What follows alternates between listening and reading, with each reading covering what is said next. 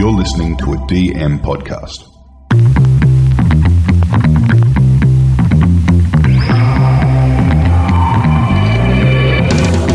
G'day, pod lovers, podcasters, podlings, and welcome to Behind the Podcast, the podcast that opens the studio doors and takes a peek behind the microphone to tell you, the listener, the producer, the creator, the aficionado, what's happening in the podverse. I'm Jules, and with me, as always, is Stocks. It's beginning to look a lot like Christmas. In this week's episode, are the wheels coming off at Spotify? The rise of YouTube, rap gods, rap pods, and holiday listening for everyone. All right, Stocks, it is good to see you, my man. How are you? I'm great, man. I'm very good. How you been? How's Scotland? Yeah, it's good. We've been enjoying all the cultural experiences, galleries, Christmas lights, mulled wine. Ooh, everything and everything. Wine. Yeah. Oh, when in Northern Hemisphere winter, make the most of it. That sounds incredible. Edinburgh, what a great city. Totally. Bit of culture. I'll tell you what, they absolutely love Christmas over here. The whole place is lit up. Every store that you go into has Santas, boxes, Christmas trees, the whole shebang, and there's a good vibe around the place. It makes you forget about the rain for a little bit. Well, if you can find a nice place and I can do a house swap, maybe I can remake that Jude Law, Cameron Diaz, Jack Black, Kate Winslet movie. Mm-hmm, absolutely. All right. Well, make it happen, brother. We'll see what we can do. But look, since we last spoke, Stocks, I think we covered Spotify's big layoffs. There was a bit of extra news that came towards the end of the week. Yeah. Basically, Paul Vogel is the CFO of Spotify. 24 hours after they did cut 17% of Spotify's workforce, and as you intelligently noted, the share price went up straight away. Well, Paul Vogel, the CFO, also noticed that, and he sold $9.3 million worth of shares. This was noticed by people and was widely reported, and the CEO of Spotify, Daniel Ek, had no choice but to lay off Paul Vogel. You know, despicable man, yeah, sure. A lot of hubris to do so, and just a lack of humanity when you're doing that. But look, I think there's something more to this. I think it's also, this is the canary in the coal mine. If the canaries weren't already dead, actually. But this is a guy who knows the most about the financial side of this business. He can see where this is going for the short to medium term, and he's looked at this and gone, this is the high watermark. I'm out. As good a time as any. And I don't care if I lose my job at this point, because this ship is maybe not going to make it to the other side of the Atlantic. So I'm out. Let's go. Bye. That's how I'm reading this, at least. Yeah. Well, I think that's a good read, and I think Daniel Ek was obviously pretty pissed off about this, as you noted. I mean, to have someone that high up basically do exactly that, say, this is basically as high as I think this thing's going to get, so let's cash out and move on. It doesn't set a lot of expectations for how the company's going to perform, in the not too distant future, right? And they've got to find a new CFO. Absolutely. And it's just been a bit of a clusterfuck, really. I mean, look, there's been so much press with Spotify about their layoffs, about the big money that they've been spending. I think we're starting to see a little bit of backlash to that kind of reporting, certainly from people within the podcasting industry. I think you're getting a little bit sick of basically Spotify being the conduit for the podcasting industry, right? Yeah, look, I think that's all about to change. Spotify is a tech company, but they're not a content company, and they try to be a content company, and there's a long history of tech companies trying to be content companies and they're not working. Yeah. Look, this has led to a bit of a pile-on. Lydia Polgren has basically come out and with scathing remarks about Spotify. I mean, who is Lydia, and why should we listen to her? Yeah, so currently a New York Times columnist, but former managing director of Gimlet Media. So Gimlet was one of the original acquisitions by Spotify. They had a ton of really great shows on there, and they produced that podcast called Startup, which was a podcast about starting up a podcast business. Fans of BTP will probably sense that, we like that kind of a meta-narrative, and this was certainly a show that I absolutely adored. And one of the defining characteristics of Gimlet is that they don't just report on stories or cover stories, they actually make stories. So they'll actually go out and do things that become the story. So a very interesting and very sort of avant-garde podcast company. Yeah, so it had a couple of great shows like Heavyweight and Stolen, and Heavyweight was one that really did this. There was, the original season, the host, his mate, claimed that he was the one who gave Moby the CDs that he used, or the albums that he used to create his kind of, pivotal album that sold hundreds of millions of records. So they go out and try and make contact with Moby and get to the bottom of this and try and see if he'll admit to it, which is, a terrific show if no one's listened to it. But essentially, they just had such a great following, and people just loved the style. They were just crafted so well. And Lydia said, if you can't make a go of it with these incredible shows, you are simply bad at podcasting. She wrote in a Threads post, which has since been deleted. It's probably worth mentioning. She also said... What, they deleted Threads or they deleted her Yeah, post? maybe it was Threads that went... It could have been Threads. Oh, my God. She's the one still on Threads. She also said there were a million ways a company with Spotify's resources could have figured out how to make this kind of work sustainable, and it did not do that. Instead, it lit money on fire by handing it to the Sussexes and other celebrities with nothing to say. Yep, she's right. I also think there's more nuance to it. A lot of the acquisitions they made were very splashy, big names, sure.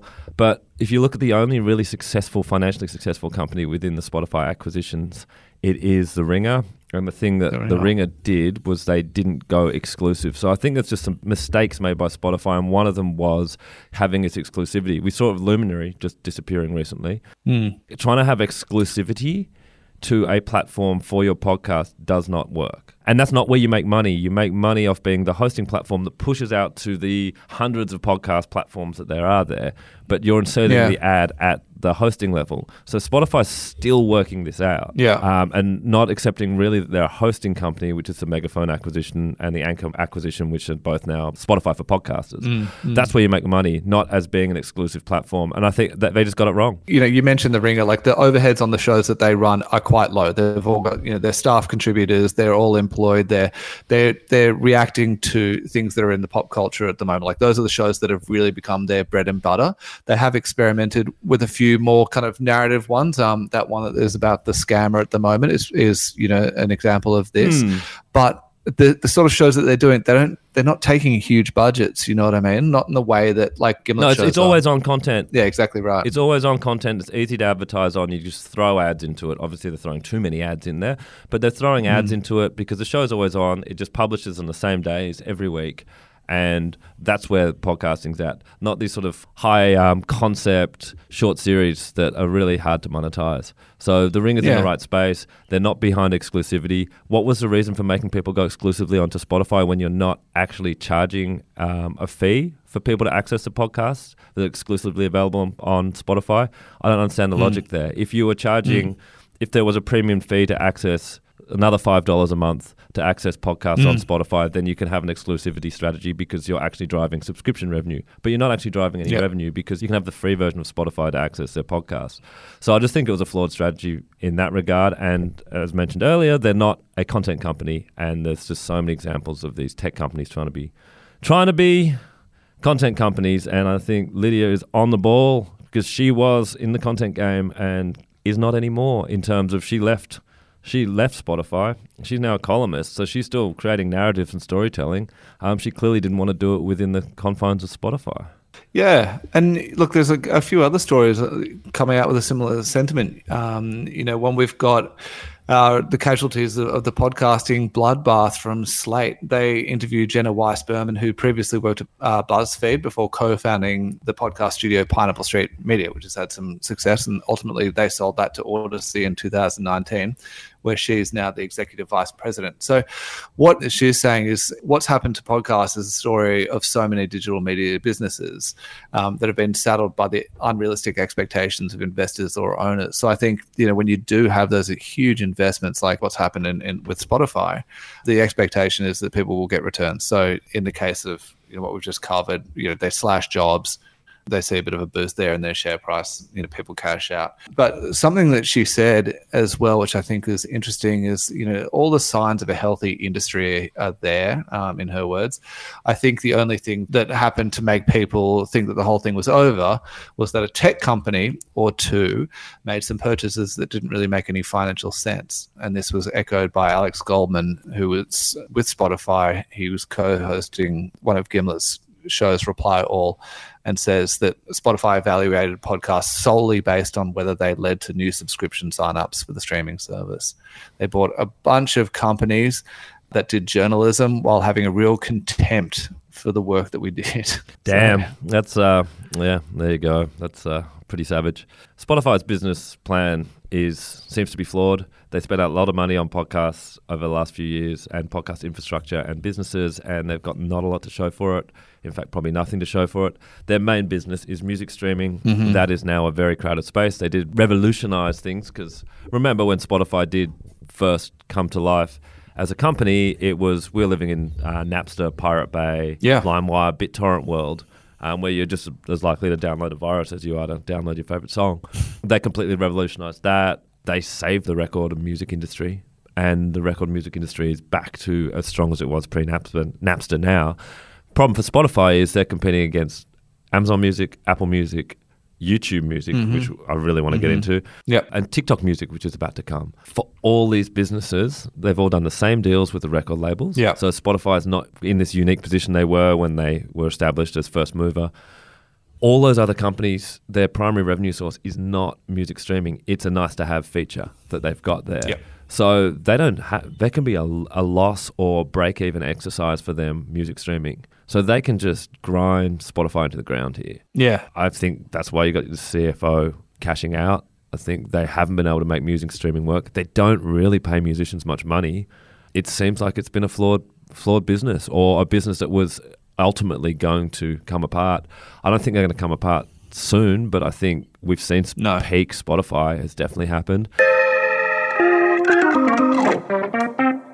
Went to a YouTube podcast summit on Friday. Mm-hmm. And you've been pilled? Been absolutely pilled. I have taken the red and the blue pill, and it's definitely something that's very interesting. So the YouTube Music is basically going to take out Spotify, or it's a Spotify competitor, but there's number 2 search engine in the world, YouTube's built into it. You can just import your RSS feeds in there, and then if you've got a video podcast, you can play whichever, and you can seamlessly jump between YouTube Main and YouTube Music, and they're going to bring the two of them very close in the next quarter.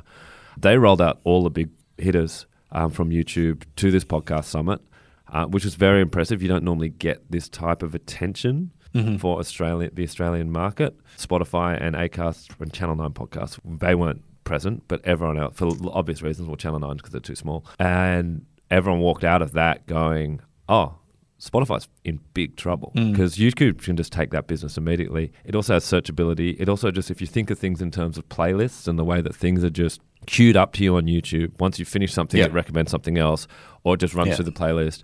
That searchability, which has been a massive problem with podcasts and why we've all been waiting for TikTok to jump into the space, that searchability and those algorithms, that's going to make a massive difference to discoverability with podcasts, which is the biggest challenge right now. Definitely. So you've got the biggest tech company, most successful tech company in the world, the best ad business of all time in Google coming into the space. It's very interesting, and we've talked in this podcast all year about Google podcasts getting horizoned, et cetera, et cetera. Yeah, look, they actually really know what they're doing, and they're coming into play. And I'm going to give a YouTube Music a go as my podcast platform of choice. For in the new year, because if there's a podcast that's not on there, you can just load the RSS feed into YouTube Music yourself, and your podcast will appear for yourself. They've made it that easy. It's like the early days of Spotify. You could just upload a song to Spotify and it'd be in the playlist. So you can onboard yourself. Obviously, podcast networks and podcasters can onboard their podcast onto YouTube themselves as well. But they're just making it as easy as possible for it to be your player. Well, some of the things I find really interesting about YouTube as, a podcasting platform and some of the technology that's come through in podcasting recently, certainly in terms of transcribing shows and having a log there of what's being said on the show. So this is being done through AI and other mechanisms like that.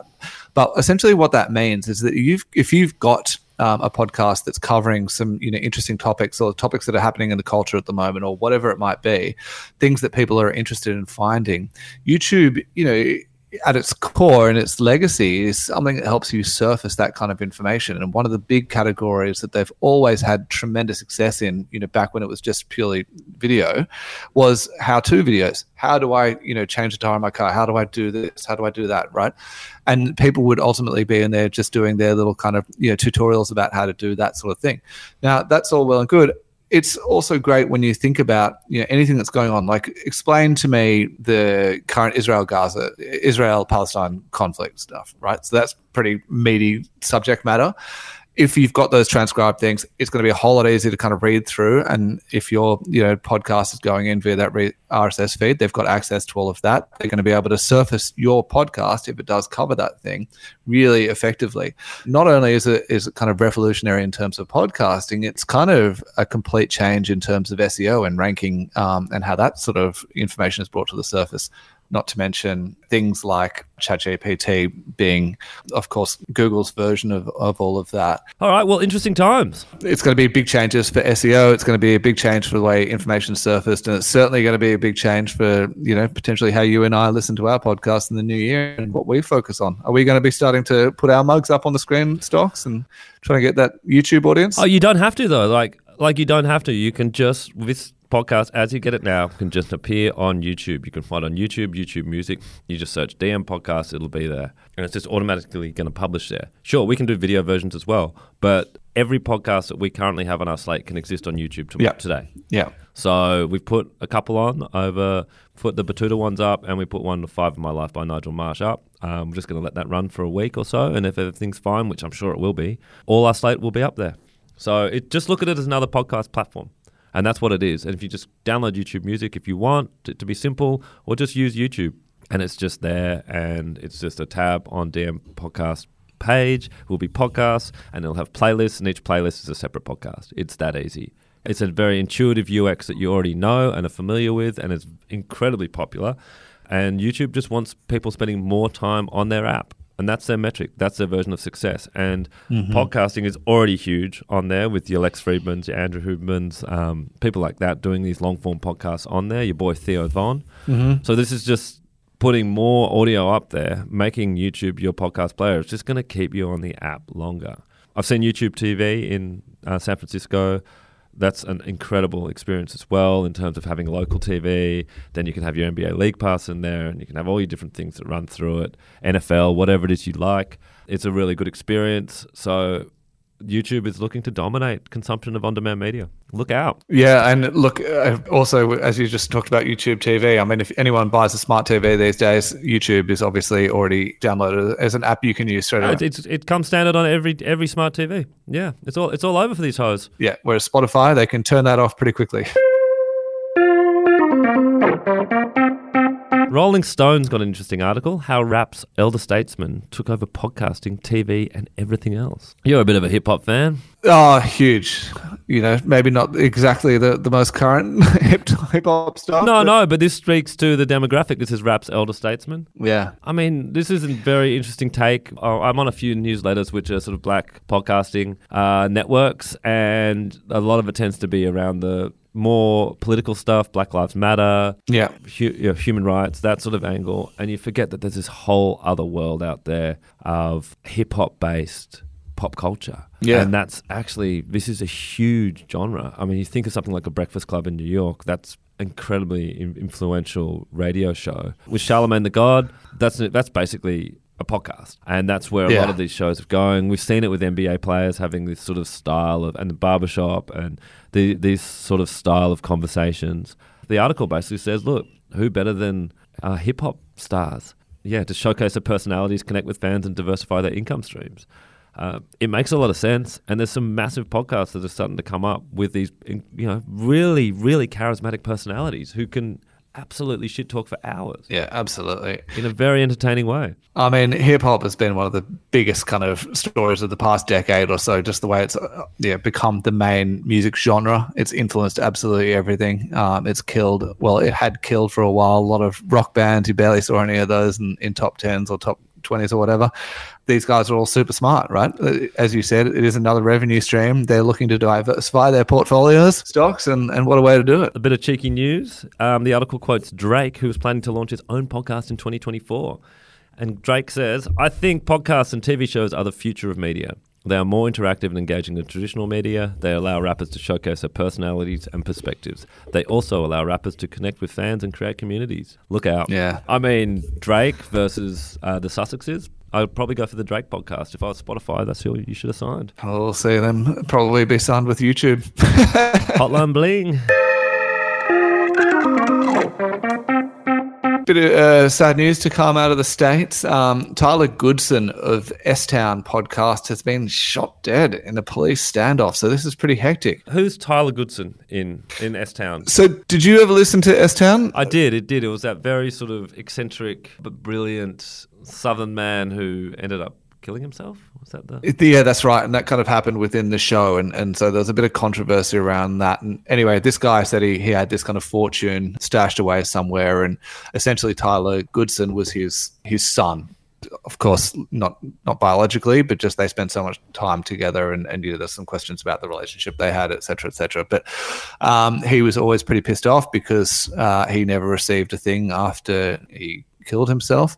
So he has lived a bit of a sort of, I don't know, like a bitter kind of life since then, since 2017. I think he's been in a lot of trouble with the police, et cetera. And this obviously is how he met his fate. So not really kind of too much more to say on this other than that's quite sad. They're not the kind of stories you want to hear coming out of the podcasting industry and people who are tangential to it. Yeah, that is very sad. All right, Stocks. Well, as we've noted, it's the end of the year. It's beginning to look a lot like Christmas. Yeah, we're getting ready to hang up the microphones for the year and just engorge ourselves in all the wonderful content that there is available to us over the coming months. 49 eps this year, big boy. Not bad. That's not bad. I think it's time to hang it up. Yeah. A little bit of happy news to go out on. Apple named their podcast of the year. Yeah, so that was Wiser Than Me, Julia Louis-Dreyfus's podcast. So that's a big one. I mean, in terms of celebrities signing up to do a podcast, this is someone who's found the kind of a good way to do it. Yeah. Gold, Jerry. Gold, Jerry. And how about you, Stocks? Are you going to be listening to anything in particular over the holidays? Yeah, I recently ducked back into Mark Maron world and loved it.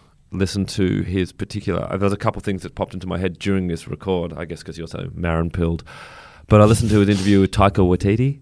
Yeah, I listened to a bit of that as well. I'd highly recommend it. If you haven't listened to Mark Maron, check out the Taika Waititi episode. It's brilliant. Two brilliant people. It's the best version of how Maron does his interviews, which is basically he runs through your IMDb and talks through it.